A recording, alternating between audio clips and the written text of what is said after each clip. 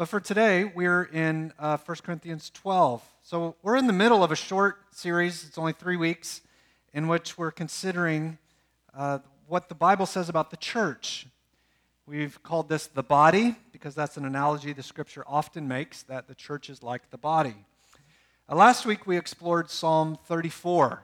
In Psalm 34, we're instructed that the church exists because God is worthy of worship, and He's calling His people to worship Him and invite other people to join in and do the same. Today, we're going to consider not why the church exists, but who the church is. So who is the church? That's the question we'll be trying to answer this morning. 1 Corinthians 12 teaches that the church is the body of Christ. And the focus of this passage is a word we don't hardly ever use. It's the word interdependent. Interdependent. You could summarize 1 Corinthians chapter 12, verses 12 to 26 like this. Christ's church is a miraculous, interdependent body of church members.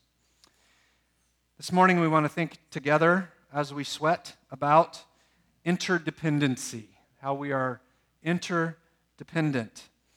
Would you think with me first this morning about the miracle of the church? The miracle of the church, verses 12 and 13 of 1 Corinthians 12. For just as the body, here he's talking about the human body, just as the body is one and has many members, and all the members of the body, though many, are one body, so it is with Christ. For in one Spirit we're all baptized into one body, Jews or Greeks, slaves or free, and all were made to drink of one Spirit. Friends, the local church is a miracle. It's a miracle. Let me take a couple of minutes to try to explain that. You'll notice that the start of verse 12 is a 3-letter word, for. So when you see that word anytime in your Bible, you know oftentimes when that word is used, it's telling you, because of something I've just said, this is going to be true. I'm going to explain what I've just said. So we're starting here in the middle of a discussion. The Apostle Paul wrote this letter to a church in a town called Corinth.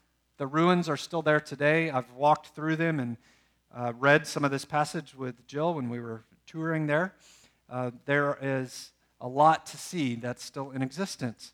But this church in Corinth had a lot of things going for it, but it also had a lot of problems. A lot of problems. If you go back later today and start in 1 Corinthians chapter 1 and read up through where we are in chapter 12, it wouldn't take you very long, maybe 15, 20 minutes. But what you'd find is this was a church full of trouble. One of the troubles they had is that they were full of factions. Some of the people were saying, well, I like this leader, and others were saying, no, I like this leader, and still others were saying, no, I like this leader. And so they were dividing up who they were going to follow.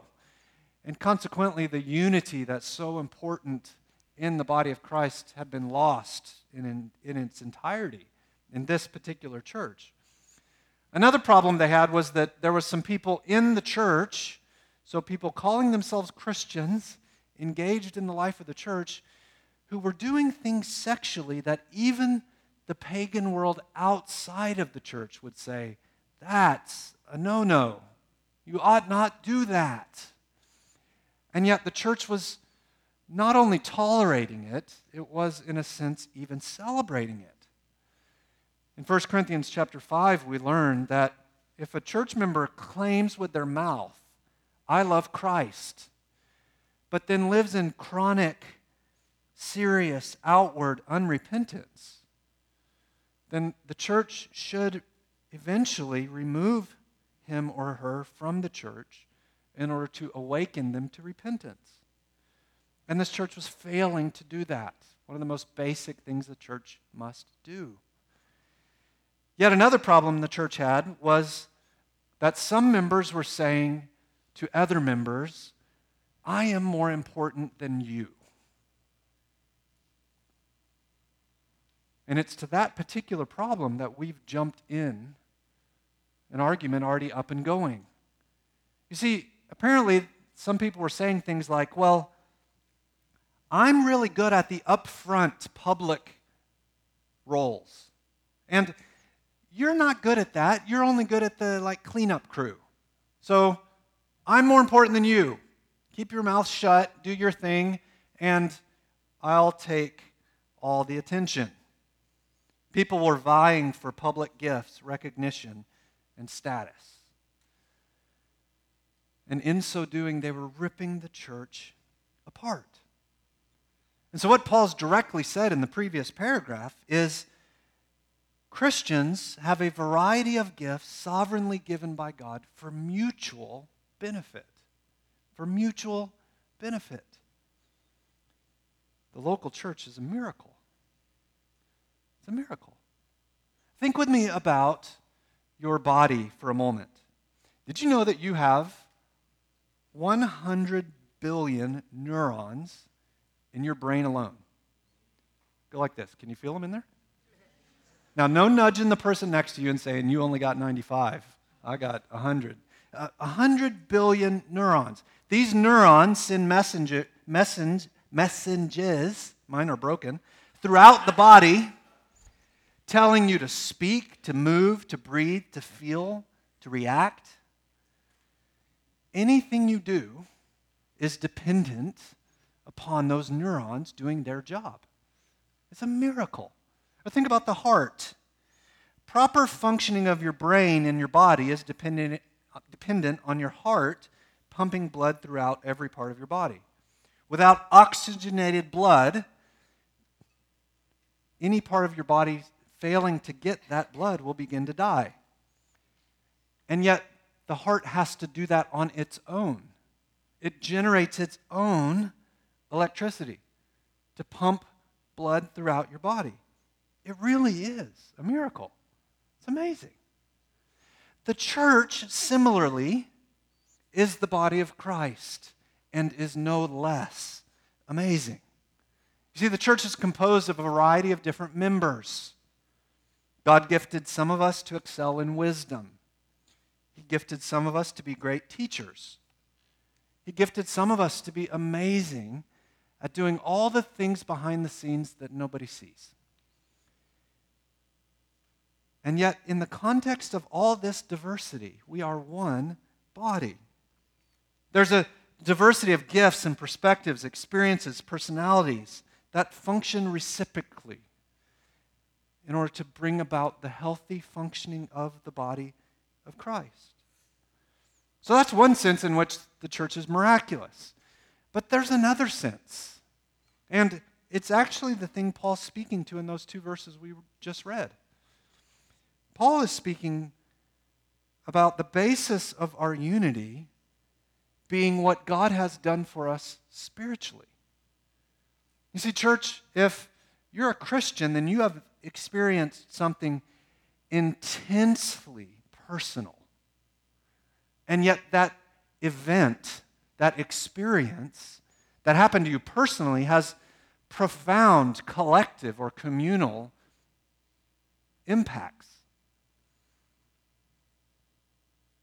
You who are in right relationship with Jesus have been immersed into, baptized into a saving relationship with Jesus Christ. You've taken on the spiritual life-giving power of the Holy Spirit. He now resides in you. Jesus' death has been substituted as yours. And Jesus' resurrection life has been given to you. Nobody else can do that for you. And yet, the fact that this has happened to you personally means, brothers and sisters, look around.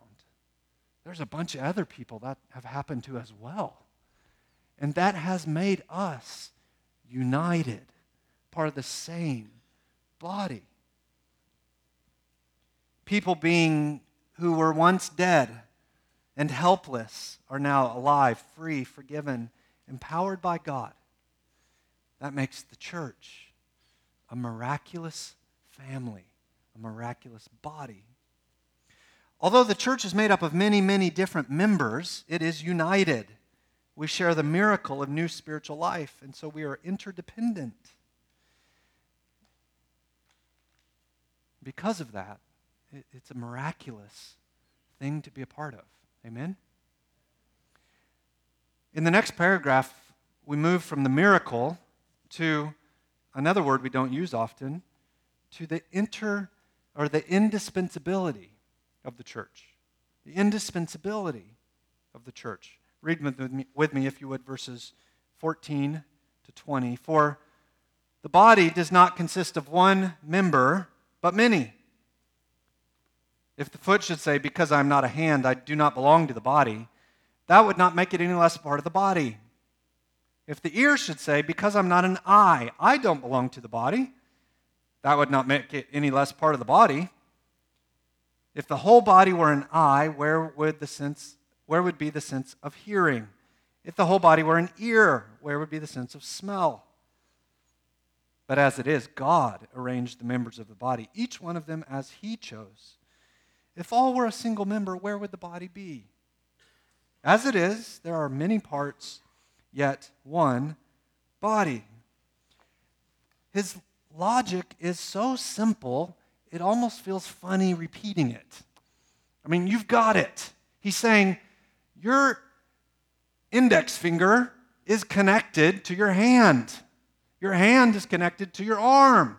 Your arm's connected to your shoulder. You remember how the song went? He's saying that if your finger is severed from your body, what will happen to it?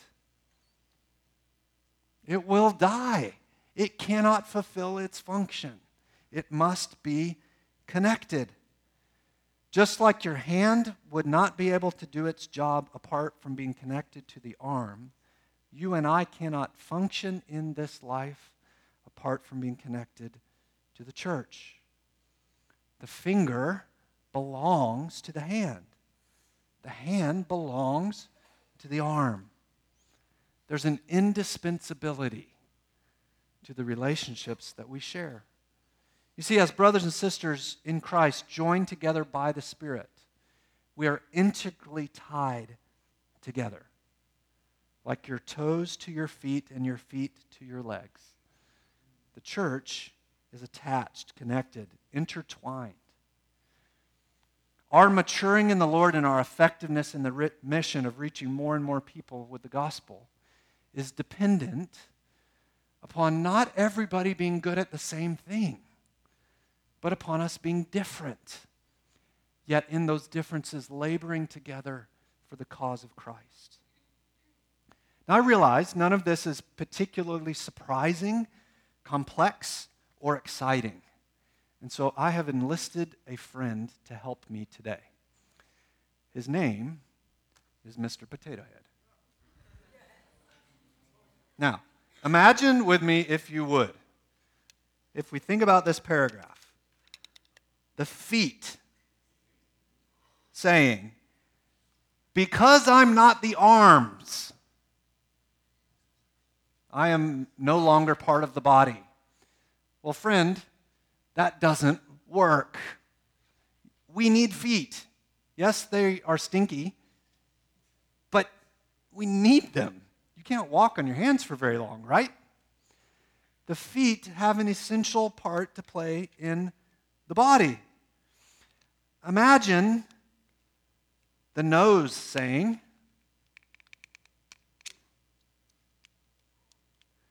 because I'm not the eyes, I'm not needed. Now, I don't actually know why we need to smell. I'm sure there's a reason. So there's a few doctors in the room. You could explain it to me. Smelling, a lot of the times, is not particularly pleasant, right? You can't have a face without smell? You can't taste without smell. Okay, so these things on our noses, on our faces are for tasting? Then why don't we eat with our noses? Imagine the nose saying, because I'm not the eyes or the hands or the feet or the head, then I'm not part of the body. It doesn't work, right? Thank you. My brother, I have two younger brothers, and one of them, when he was in 6th grade, climbed up on a rail and he was sliding down it with these little plastic things in his shoes they used to make. I don't think you can even buy these anymore. But he was sliding down, hit a rusty spot, and fell face first in the ground. And he thought he had a bloody nose. So he went in the bathroom like this, and when he looked in the mirror, he didn't have a nose. He ripped it plumb off. So I've seen a face without a nose. And it's not good. And I guess he couldn't eat, Pat. He could eat but couldn't taste it, all right? So if you need a diet plan, you can rip off your nose. Now, we have digressed a bit here. Friends, a whole bunch of ears do not a body make. A whole bunch of arms do not a body make. Every part is needed for the body to do its job. The same is true in the church. I'm going to set this here for you to admire while we continue to talk. It's basic humanity 101. This is anatomy. This is simple stuff. But I wonder, how many of you have found yourself at times feeling useless?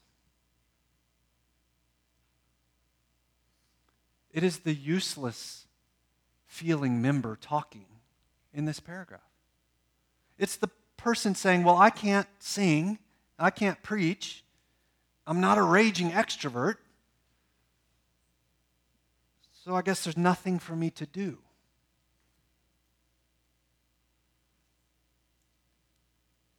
Sometimes people feel useless because they think they don't know enough, or they haven't been Christians long enough, or they don't have the right kind of personality, or their backstory is too messy, or they don't have the same amount of money as most people in the church. Friends, that undefined sense of uselessness can metastasize into the belief that you're unneeded, undesired, unwanted, dispensable, in the way. Those kind of lies spread like cancer, beginning to take over and kill the very part of the body that God has brought you along to fulfill. Friends, don't you see that this is akin to the arm saying, well, because I'm not the eyes, I'm not a part of the body.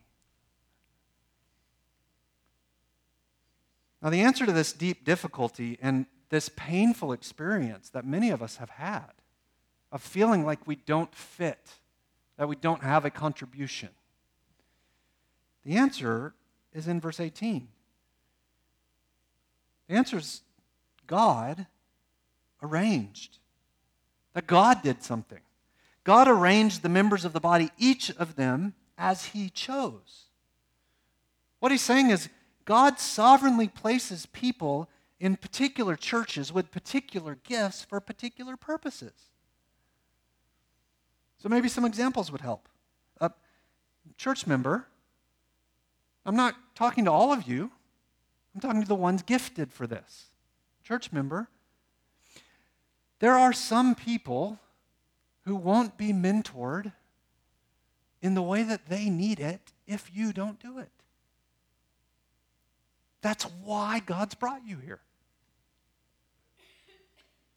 There are some babies who won't be held for and prayed for while mom and dad hear the sermon if you don't do it. There are some old members who can't get out of their house anymore. They're too frail. They can't drive. And they will be stuck alone all week long unless you go see them. There are some youth who will struggle in high school, surrounded by people all the time, and yet feeling like there's not a single adult in the world who cares unless you build a relationship. Now, you don't have to do all those things, What is it that God has equipped you to do to contribute to the work of helping God's people grow up in Christ and reach more people? God has placed you here for some specific purpose, and that purpose will be in accordance with the gift He's given you. There are some college guys who just moved into the dorms across the street who will wear the same stinking clothes all semester unless you have them over and let them do the laundry at your house and invest in them relationally. Friends, the body is the body because there's so many different functions, different parts, yet they're all connected to accomplish the same work. And so, brothers, the text is saying, God is saying, you are not useless. God has brought you here. And sisters, you are not useless.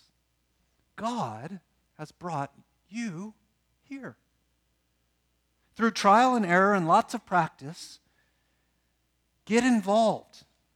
Roll up your sleeves. Try different things until you discover experientially, oh, this is what God has brought me along to be contributing. Friend, there is nothing in the world like finding that niche and then serving the Lord, being the part of the body that God has designed you to be. Many parts, but one body. Each member indispensable as we work together to mature in Christ. Now, to review, we've said that the church is a miracle. We've said that the church is indispensable. And finally, I'd love to show you in the next paragraph that there's a certain beauty in the way in which the body works together. Follow along with me in verse 21, would you? The eye cannot say to the hand, I have no need of you. Now notice, this is a different member. This is a different kind of member talking than in the last paragraph. In the last paragraph, there was the problem of some feeling useless. In this paragraph, there's the problem of some feeling superior. So the eye can't say to the hand, I have no need of you, nor again the head to the feet, I have no need of you. On the contrary, the parts of the body that seem to be weaker are indispensable. And on those parts of the body we think as less honorable, we bestow the greater honor. And our unpresentable parts are treated with greater modesty, which our more presentable parts do not require. But God has so composed the body, giving honor to the part that lacked it, that there may be no division in the body, but that the members may have the same care for one another. If one member suffers, they all suffer together. If one member is honored, all rejoice together. Now you are the body of Christ, and individually members of it. There is a beauty to what God has done. In the previous paragraph, get Mr. Potato Head back, the foot was saying, I'm not a hand, so I'm useless. But in this paragraph, there's a different problem. The arm is saying, the ear is saying, because I'm an ear, I'm better than all the rest of you, I don't need you. Friends, that's not going to work. It's like hand telling eye, you can't really grab stuff like me, so I'm not going to have anything to do with you. It doesn't work. It's like elbow telling femur, you are so inflexible. You can't bend like me. Therefore, you're not needed around here. Friend, it's preposterous. It's ridiculous. And yet, how many times have you walked into this room only to go over to your little spot where people are just like you? It's like the nose walks in and just goes where the other noses are. So all the noses can sniff together. Friend, this looks like a church where people befriend and serve and care only for people like them, because they think only people like them can be related to and matter. That's when we're functionally saying to everybody else, I don't need you. So this is the problem in this paragraph that Paul raises. Now, Paul's answer in the last paragraph was, God brought you here. That's clear enough, cut and dry. But Paul's answer to the second problem, the problem of arrogance, is a bit more unconventional. All right? Now, consider yourself warned. All right? We're putting a warning label on the next couple of minutes. You might feel a little uncomfortable with what he says. But my job as a preacher is to relay the message that's been given to us in the Bible. So that's what I'm about to do. Hold your emails. Look at verse 22. It uses the word weaker. And then verse 23, less honorable and unpresentable parts. Do you know what he's talking about? That's rhetorical. Yes, that is what he's talking about. When you were a kid and you're playing with Mr. Potato Head and your mom was having a conversation with you about all the parts of your body, she called these your private parts. They're called private parts because they're supposed to be kept private. But they're also called private parts because they require modesty. They get hurt easily. They're sensitive. You might say they ought not be out in the Phoenician sun. But does that make private parts any less important? No. Verse 22 uses what is in Greek a very intense phrase. It says, on the contrary. We would say, heck no. That doesn't make him any less important. The parts of the body we think as less honorable, that we keep covered up, these are actually indispensable. Why? Because it is by means of those parts that the human race continues. That is exactly what Paul's saying. He's saying nobody's making babies from kneecaps. The parts of our body that remain covered most of the time are in no way unnecessary or indispensable. In fact, humanity cannot continue without them. Now, move past what feels like rather embarrassing, childish nature of his argument and see his point.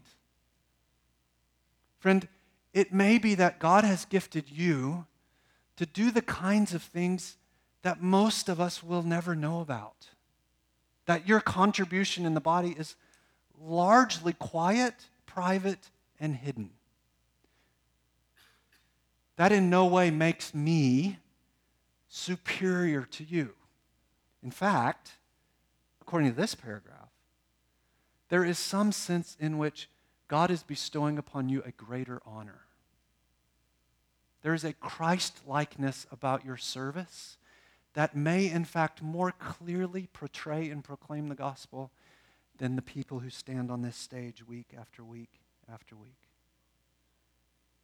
God has composed the body in such a way that he's given greater honor to the hidden parts than the faces, ears, and noses that everybody sees. There's a beauty in the body of Christ. There's a beauty in that no one is useless. No one is superior. No one is self-sufficient. No one is unimportant. Therefore, here in the body of Christ, there is no room for flaunting or envying or belittling or being divided. All that there is beauty. All that there is love. As each part does its part to help the body function. I love the way verse 25 says it. It says that we're to have the same care for one another. The same care. There's a beauty in the church, a beauty that we work together to sustain the life and ministry and teachings and health of this church in order to spread spiritual life to more and more people. If one member suffers, all suffer. At the start of the summer, Micah, my son, he is like full of boundless energy. And every day it's, Dad, will you play basketball with me? Dad, do you want to play basketball with me? And I was already in bed reading, and Micah came in, Dad, do you want to play basketball with me? So I try as often as I can to say yes. So I got up, and I was already in my pajamas, and so he wanted to play basketball. And so I didn't put any shoes on, and we went to play basketball. One game, son, 1 game to 10. And like 30 seconds into the game, I snapped my little pinky toe. It was after I dunked. That part I'm making up. But he actually stomped on my foot such a way it bent my toe, and it was so purple. And my whole body suffered. But this is one little teeny tiny part of the body. Friend, in the body of Christ, in the church, when one part of the body is hurting, is struggling, is suffering, then the whole body hurts. And do you know that when there's an injury in your body, the rest of your body kind of goes into hyperdrive, trying to produce healing in that part? It's amazing. That's the way the church works. If one member is honored, all rejoice together. So what Paul's saying here is the nature of the church, who the church is. The church is a body in which it is by design that we are different from each other because we have different parts to play. No one part is more important than another. Liver doesn't get to tell lungs, I'm not as good as you, so I'm not going to do anything. Lungs don't get to say to liver, I'm more important than you. All the parts are needed in humility to serve and live the Christian life together. Now, what do you do with these couple of paragraphs? Well, I want to encourage you, those of you who are part of this church, I think the main application from this text for us is that we need to learn to think in a different way about the importance of our involvement in life together. Would you imagine with me for a moment a continuum? And on one end of that continuum is the word dependence. And on the other end of that continuum is the word independence. So, dependence and independence. Now, if I say to you the word weaker or weakness, where would you put that on the continuum? You'd likely put it over here. Dependence. And if I say to you the word strength, where does that go? Well, likely you'd put it over here by the word independence. We tend to think that dependence equals weakness and independence equals strength.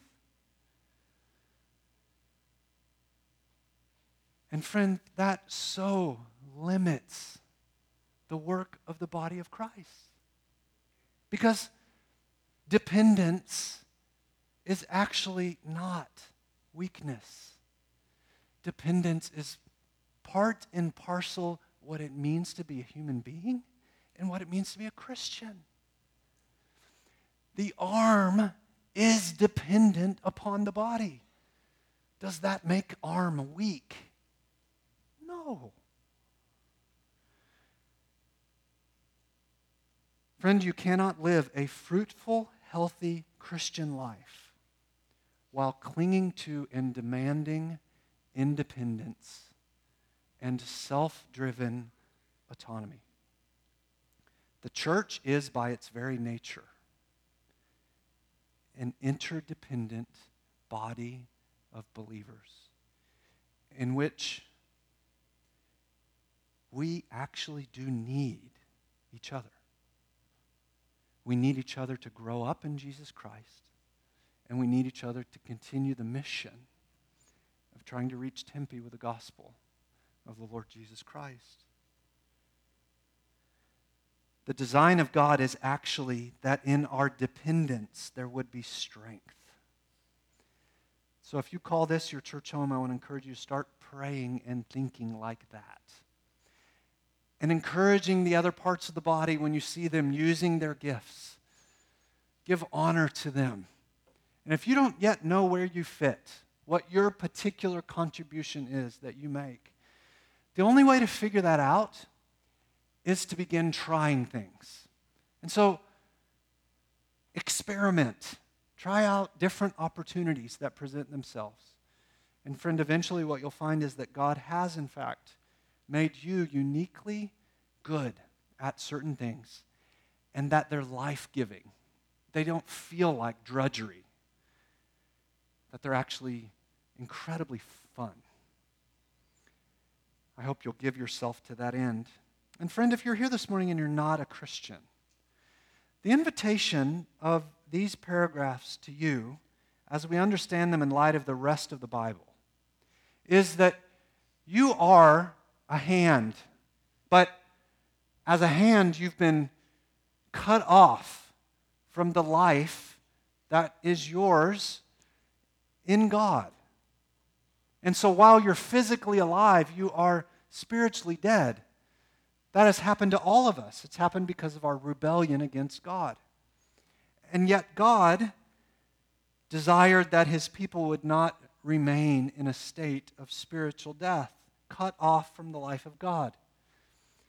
And so the great story of the Bible is that God in Jesus Christ left heaven, came to earth, had a body, he infleshed, indwelled, incarnated, in order that he could live the life we were supposed to live, die the death we deserved to die, and then rose again in victory.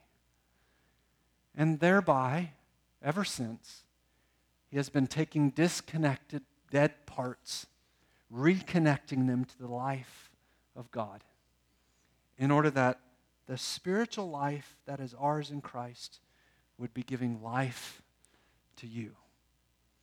Friend, if you'll turn from sin and turn to him, then you will no longer be dead spiritually, but you'll be alive. You'll be alive because the blood pumping through your veins, spiritually speaking, will now be nothing less than the power of God, the Holy Spirit. If you'd like to hear more, we'd love to share with you. There's very likely somebody sitting next to you that has already come to know Jesus Christ and would love to tell you more. Let me pray. God, thank you for this group of people who have so labored with me again in a hot room. Thank you for their sacrifice. I pray this text would be helpful to them in understanding who you are and what you've done. We thank you for the beauty of the church. We thank you for the indispensability of the church. We thank you, Lord, for the miracle of the church. In Jesus' name.